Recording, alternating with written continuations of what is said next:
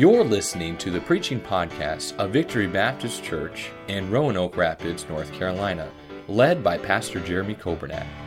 It is our desire that you will be helped by this Bible message.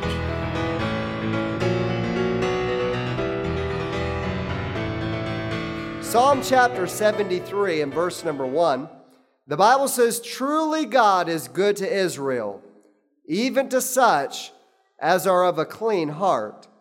But as for me, my feet were almost gone. My steps had well nigh slipped. For I was envious at the foolish when I saw the prosperity of the wicked. For there are no bands in their death, but their strength is firm. They are not in trouble as other men, neither are they plagued like other men. Therefore pride compasseth them about as a chain. Violence covereth them as a garment. Their eyes stand out with fatness. They have more than heart could wish. They are corrupt and speak wickedly concerning oppression. They speak loftily. They set their mouth against the heavens, and their tongue walketh through the earth. Therefore his people return hither, and waters of a full cup are wrung out to them. And they say, How doth God know? And is there knowledge in the Most High? Behold, these are the ungodly who prosper in the world. They increase in riches." Amen. And while you're standing there, I'd like for us to read verse number 1 again, because if you and I, if we get nothing else tonight, now don't let that be a permission for you to go to sleep. Say, oh, I got what I was supposed to get. But if we get nothing else tonight, I don't want you to leave without getting verse 1 in your heart and in your mind. And I want you to remind yourself this week. I want you to quote this week. I want you to understand this principle is true no matter what happens. Ready? Let's read verse 1 one more time. Truly, God is good to Israel, even to such as are of a clean heart. One more time. Truly, God is good to Israel, even to such as are of a clean heart. Lord, we thank you for your word. I pray that you'd speak to us as we do our best to preach and to teach. And Lord, as our hearts are attentive, our minds are alert, and we are going to do our best tonight to focus on what thus saith the Lord. I pray, Holy Spirit of God, that you'd speak to every heart. I pray we would realize tonight that this is not just a group of people that are gathered to hear from a man. This is not a group of people gathered to hear man's ideas or man's thoughts or man's suggestions. But we truly need to hear from the Word of God. And we need the Holy Spirit of God to show us the truth and to lead us and guide us into all truth this evening. We pray these things in Jesus' precious name. Amen. Thank you for standing. You may be seated. This psalm, and I'm sure we will not get through it, so don't get scared when you see there's 28 verses. But we will finish it at some point. But this psalm is interesting. It's a psalm of Asaph. We'll come back and we'll look at that in a moment. But I don't want you to miss verse 1. That word truly in verse number 1 is the same word that you'll find in the New Testament when the Bible says verily. Jesus would often say, verily, verily, I say unto thee, or truly, truly. Now, as if you had to wonder if what Jesus was saying was true. If he says it, it's true. If it's in this book, it's true. But just to remind us, this is not up for debate. Verse number 1 is not a question. It should not be a discussion. It should be settled in your heart, and it should be settled in my heart that God is good, period. God's good no matter what. I want to remind us tonight, and we sometimes think, well, God is good if He does such and such for me. But let's go back and let's think about and let's consider what we deserve. You see, if we think about what we deserve, anything better or anything additional to what we deserve is only the goodness and grace of God. What we deserve tonight is we all deserve to spend eternity in a place called hell. You say, well, Pastor, then if somebody dies and somebody goes to hell, then God is not good to that person. I'd say, oh no, you're wrong. I'll tell you how God is still good. Because we deserve to spend eternity in hell. But God made a way that nobody has to go to hell. God provided His only begotten Son to die on a cross, to shed His blood, to pay the price for our sin. So if anybody goes to hell, they go to hell walking over the grace and the goodness of God, because God already provided a way of salvation. God's already offered the gift. And if you walk away from that gift, and if you do not accept that gift, you are rejecting a good God. So God is good no matter what. So let's bring it to where we're at tonight. You see, God is good tonight whether you are on the mountaintop in your life or you're in the valley. And we've got both. We got both groups tonight. We've got some, and you may not know who's who, and you may think you know this person's doing great and this person's not. But whether you are on the mountaintop or you're in the valley, that does not change the fact that God is still good. God's goodness is not dependent upon your opinion or my opinion. God's goodness is not dependent upon my circumstances or your circumstances. God's goodness has already been settled. God is good, period. It might be in your life, it might be sunshine, or it might be rain. It might be in your life that you are experiencing the best health of your life, or you might be experiencing the worst health and the greatest sickness of your life. You may be in wealth tonight. Bills are paid, needs are met, things are going good, job's doing great, finances are great. Or you may be tonight the lowest you've ever been in poverty. You may be tonight in one of those categories. Maybe you're somewhere in between. But I want to remind us that God is still good. Truly, God is good to Israel. Now, Asaph makes that statement at the very beginning of this psalm, because if you don't capture that statement at the beginning, you're going to, throughout this psalm, you're going to lose track of what really is important. Because Asaph is about to describe a situation that happened in his life. Now, you say, well, who's Asaph? I'm glad you asked. Asaph, he must have been, well, let's look at verse number 2, and let's see something about Asaph, and then I'll tell you who he was and what responsibilities he had. He says in verse 2, but as for me, my feet were almost gone. He said, it was almost over for me.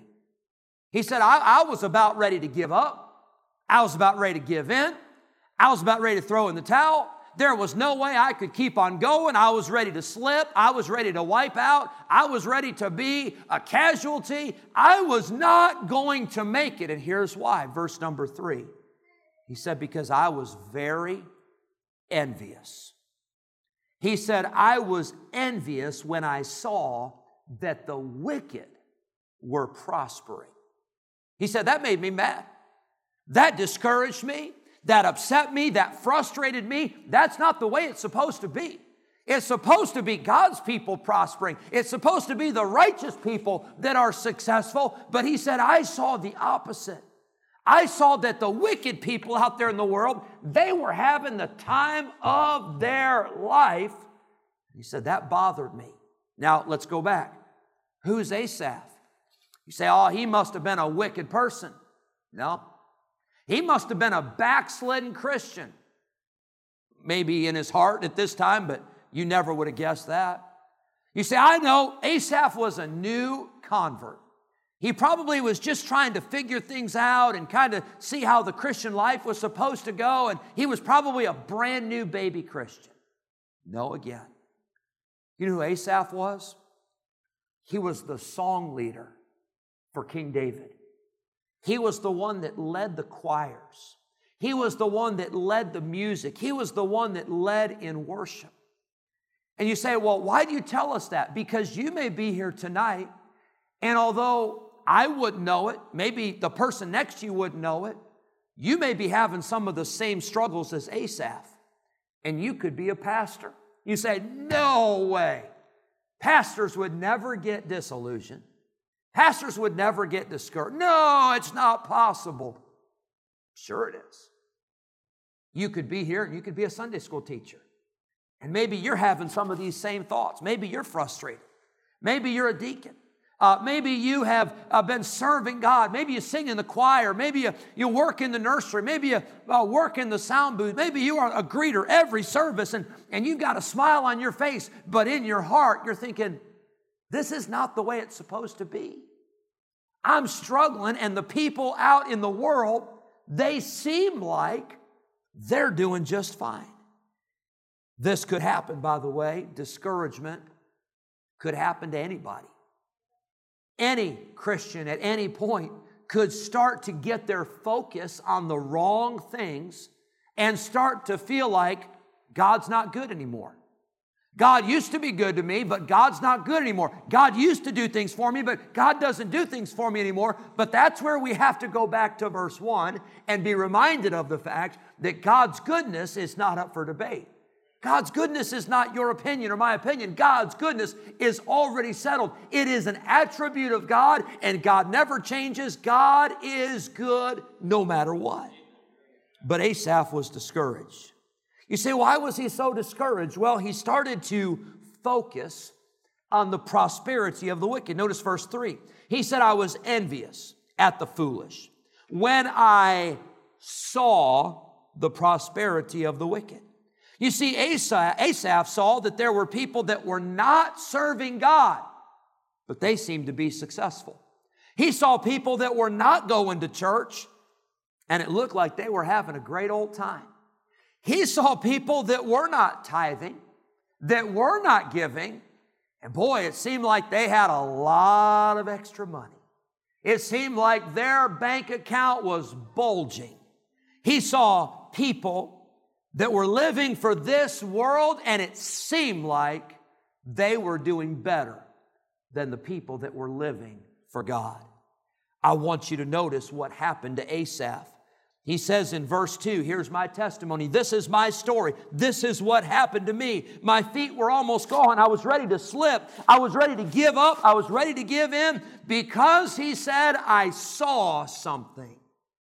I want to remind us this evening that what you see and what you focus on is so important. Because what you focus on is going to determine how you live. That's why it's so important for Christians that we keep our eyes on Jesus. Because if you get your eyes on the world, this world starts looking good. And you get your eyes on this world, and Satan is going to sell you a bill of goods. He's going to tell you that you're wasting your time serving God, and you're wasting your life, and you're wasting your money, and you're wasting your good years. And he's going to sell you a lie to make you think that this down here is what we're supposed to live for. That's why we must have our focus right. Asaph got his focus on the wrong things. He started to focus on what the wicked were doing rather than on what God wanted him to do. Colossians chapter 3, the Bible reminds us that if we are risen with Christ, if we've been saved, if we've been born again, if we have been raised in newness of life to live for Christ, then we should set our affections on things above, not on things on this earth. We are to set our affection not on things that are temporal, but on things that are eternal. The men came to the disciples, and the disciples were trying to meet the needs, and the disciples were trying to fix the problem. And they said to the disciples, they said, sirs, there's only one person we want to see. There's only one person we came looking for today. And they said, sirs, we would see Jesus. I want to tell you, you got to keep your eyes on Jesus. You can't keep your eyes on a pastor. You can't keep your eyes on a Sunday school teacher. You can't keep your eyes on some hero of the faith, although you ought to follow people as they follow Christ. But people will let you down. People will disappoint you. If I haven't disappointed you yet, you might be the only one. So hang on tight. I will disappoint you. I will let you down. I will forget. I will do something. I will say something or not say something, because nobody is supposed to follow a person at the expense of not following Christ. You've got to keep your eyes on Jesus. Hebrews chapter 12.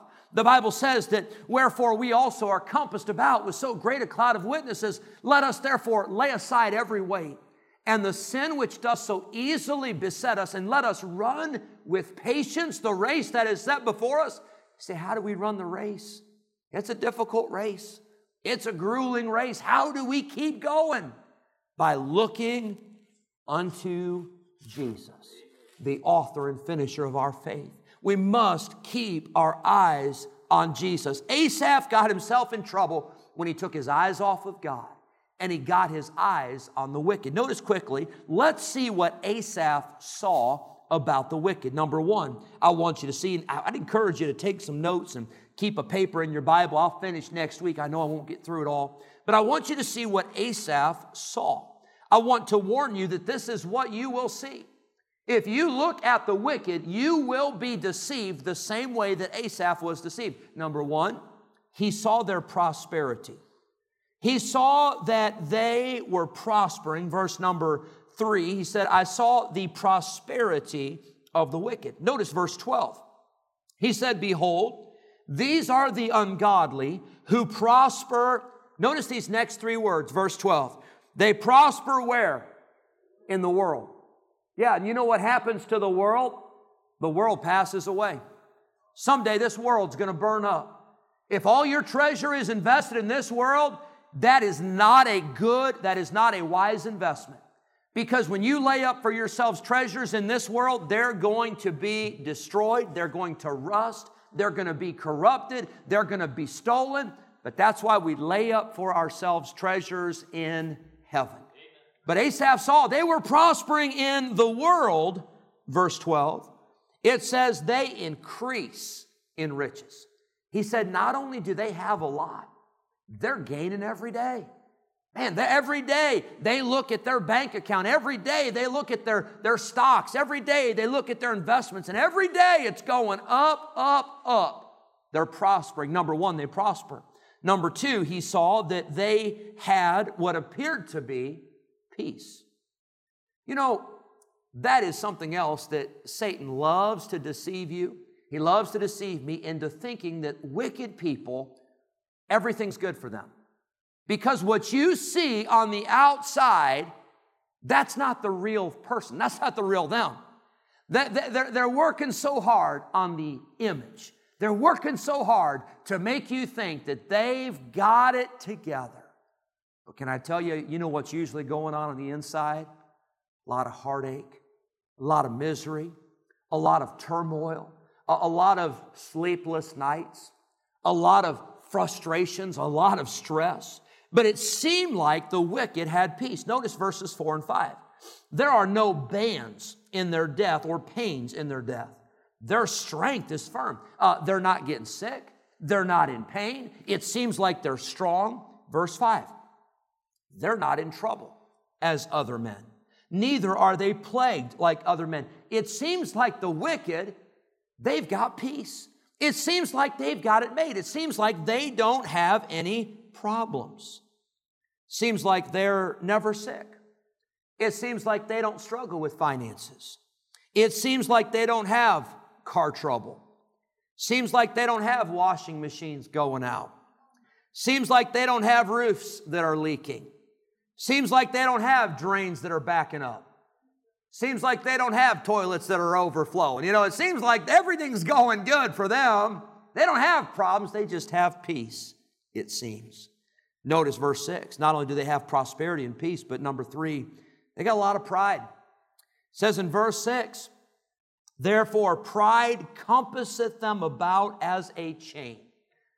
They not only have proud, but they're even proud of their pride. You know, they are just shining with their pride. And look at me, and look at all I got. They don't mind bragging about it. They don't mind boasting about it. They're violent, the Bible says in verse number 6, violence covereth them as a garment. And here's the crazy thing. They're getting away with it. God hates pride, but how come they are getting away with it? They're proud, they're arrogant, they're violent, they're hurtful to people, and yet it seems like nothing is happening to them. Notice number 4, they have plenty. Verse number 7, their eyes stand out, or their eyes bug out with fatness. They have more than heart could wish. They have more than you could even think of. You're over here, you're trying to figure out how you're going to pay their bills. And they're trying to figure out what's the next toy they're going to buy. You're over here trying to put food on the table, and they're going out to eat every meal. They're going to the nicest places. They're having the nicest things. And it seems like they have plenty, and they're living for the devil. And here you are trying to live for God, and it seems like you're trying to scrape things together. Number 5, I want you to notice their purpose. Verses 8 and 9, they are corrupt. They speak wickedly concerning oppression. They speak loftily. Verse number 9, they set their mouth against the heavens. They are against God, they are anti-God, they are anti-Christ, and it seems like they're winning. It seems like they're doing just fine. Now, I'm just telling you, this is what Asaph said. He said, this is what I saw. This is what I observed. Asaph said, this has bothered me. This has troubled me. This has frustrated me. I know that God is good to Israel, but it seems like God is being good and God is blessing the wicked. And meanwhile, I'm over here just trying to get by. Notice next their power and their prestige, verses 8 and 9. They're corrupt. They speak wickedly concerning oppression. They speak loftily. They set their mouth against the heavens, and their tongue walketh through the earth. They are talking big, they're acting big, they've got power, they've got prestige. It seems like everybody's hanging on their every word. You're trying to just get the boss to listen to you, and this person over here, it seems like they just throw out a hint and the boss does what and you're thinking, what is going on? It's not supposed to be like this. That's what he saw about the wicked. But I want you to notice what Asaph saw about the righteous. It says in verse number 1, truly God is good to Israel, even to such as are of a clean heart. Asaph said, I was trying to live pure. I was trying to be clean. And by the way, Christians ought to live pure. And Christians ought to live clean. And Christians ought to do what's right. And he said, I was trying to be pure. Verse number 13. Asaph said, verily I have cleansed my heart. In vain, I've washed my hands in innocency. He said, I'm trying to stay right with God. I'm trying to get my sins confessed. I'm trying to do what God wants me to do. He said, I'm trying to be pure. Notice verse number 2. He said, I'm in a precarious spot. He said, you would think that doing what is right and being pure, you would think that I was solid and you would think that nothing could move me. But he said, I was getting ready to slip. I was getting ready to fall. I was getting ready to wipe out. He said, I was in a precarious situation. Notice the problem. We've seen the verse, but I want to make sure we identify the problem. It says in verse 3, I was envious at the foolish. Can I tell you, envy will destroy you no matter who it is you're looking at. If you are not happy with what you have, and you've always got to have what somebody else has, you will never be satisfied in your life. Because there's always going to be somebody that's got more. There's always going to be somebody that's got better, or nicer, or newer, or faster, or more expensive. And if you and I don't learn to be content with such things as we have, you'll never be happy in the Christian life. You know what the enemy is of contentment? The enemy of contentment is comparison. You start to compare what you have with what somebody else has, and you will never be happy. We must be content. But Asaph said, honestly, my problem, I was envious. I was jealous. I wanted what they had. And then in verse number 14, Asaph takes it a step further. He says, I was plagued. He says in verse number 14, "For all the day long have I been plagued and chastened every morning." He says, I've been sick, I've been afflicted, I've been chastened, I've been disciplined. I feel like God is chastening me. I feel like God is correcting me, and I'm trying to live right, and I'm trying to do right. Then he gets to verse number 16. And it's almost like Asaph is ready to here just say, I'm done. And please don't raise your hand.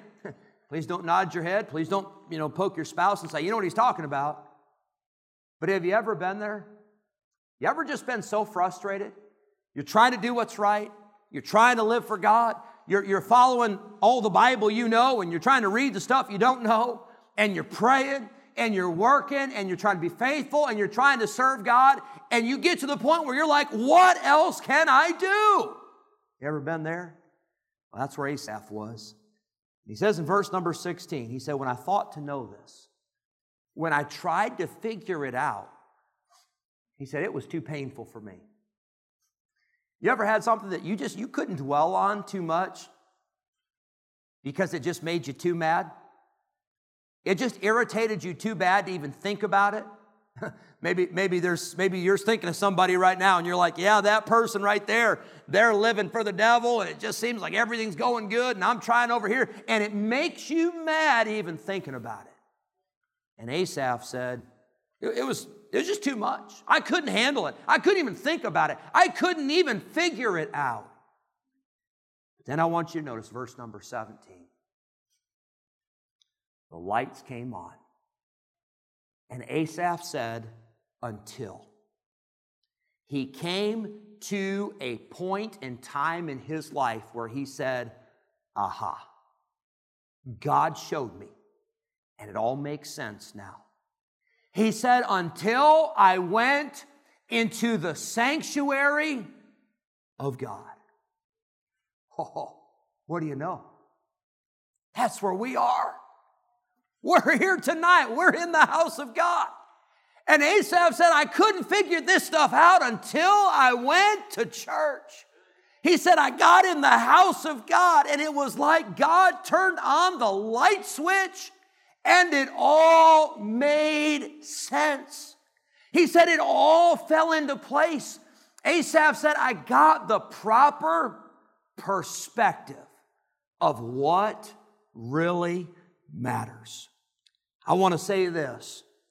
If you and I are going to get the proper perspective, if we are going to have that realization that Asaph had, number one, you got to be in the right place, and you've got to be looking the right direction. Asaph said, I got into the sanctuary of God, and he said, and then I saw this. He said, I didn't see where they are right now.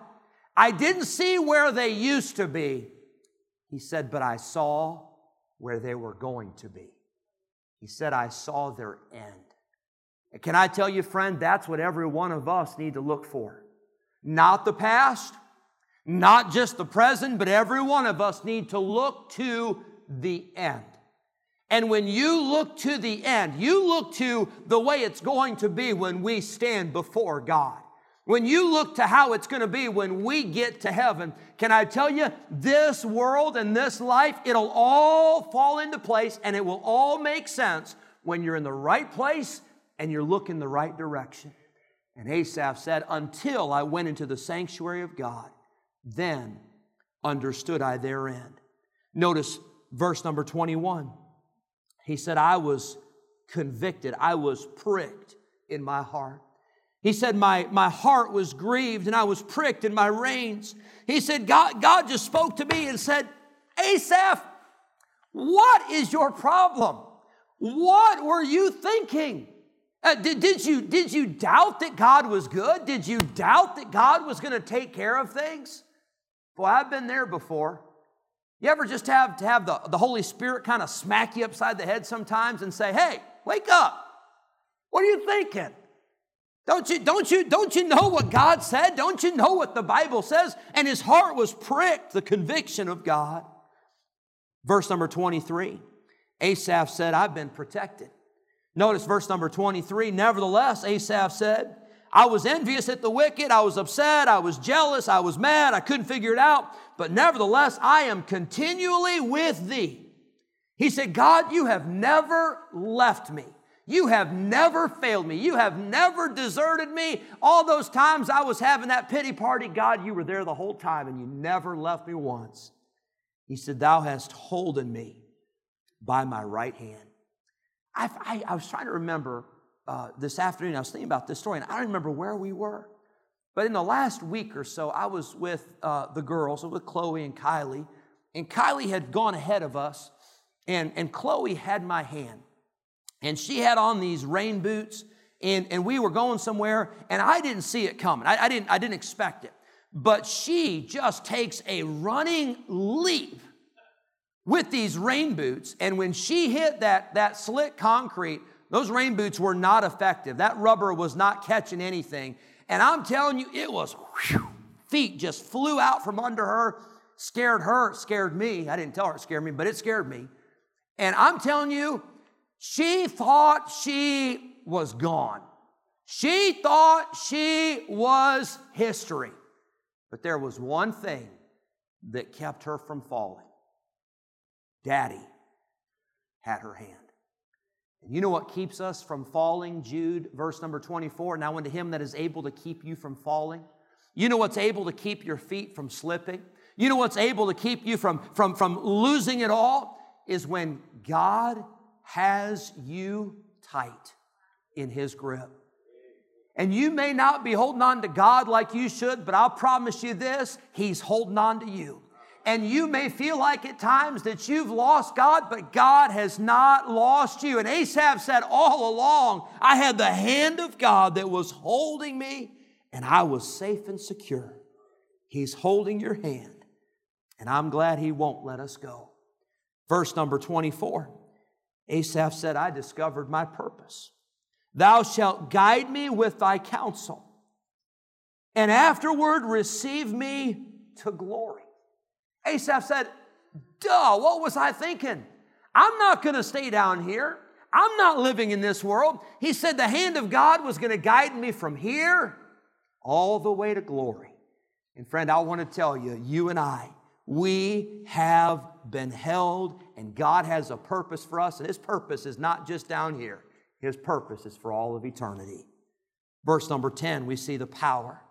Asaph said in verse 26, my flesh and my heart faileth, but God is the strength of my heart. Asaph said, I didn't have any more strength. But it wasn't my strength anyway. It was God's. Can I tell you how you keep from slipping and how you keep from falling and how you keep from getting off track? You rest and rely in the power and the strength of Almighty God. My flesh and heart faileth, but God is the strength of my heart. The person, verse number 25. Verse number 25, it says, whom have I in heaven but thee? And there is none upon earth that I desire beside thee. Asaph said, I've got God, and that's enough for me. There's nobody else that I desire. There's nobody else I want to be with. There's nobody else that I need except for God. Notice his position in verses 27 and 8. He said, I just want to be close to God. It is good for me, verse 28, to draw near to God, his position. Then I see his passion. Verse number 28, he said, I want to draw near to God. I put my trust in God. I want to declare all thy works. He said, I want to tell others. That was Asaph's passion.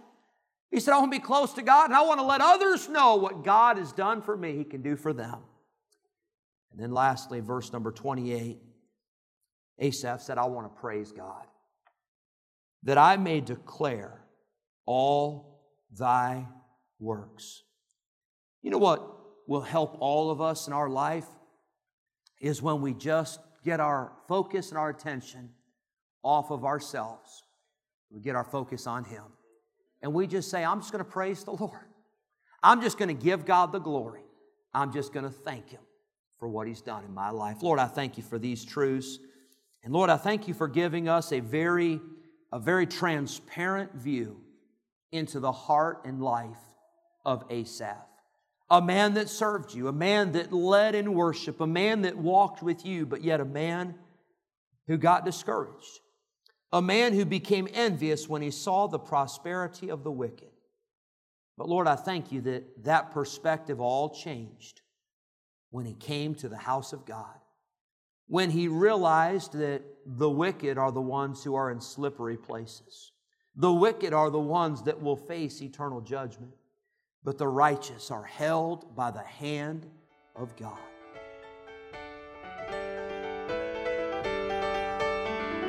Thank you for listening to the preaching podcast of Victory Baptist Church in Roanoke Rapids, North Carolina, led by Pastor Jeremy Coburnack. For more information about our ministry, please visit our website at vbcrr.org. May God bless you as you serve Him this week.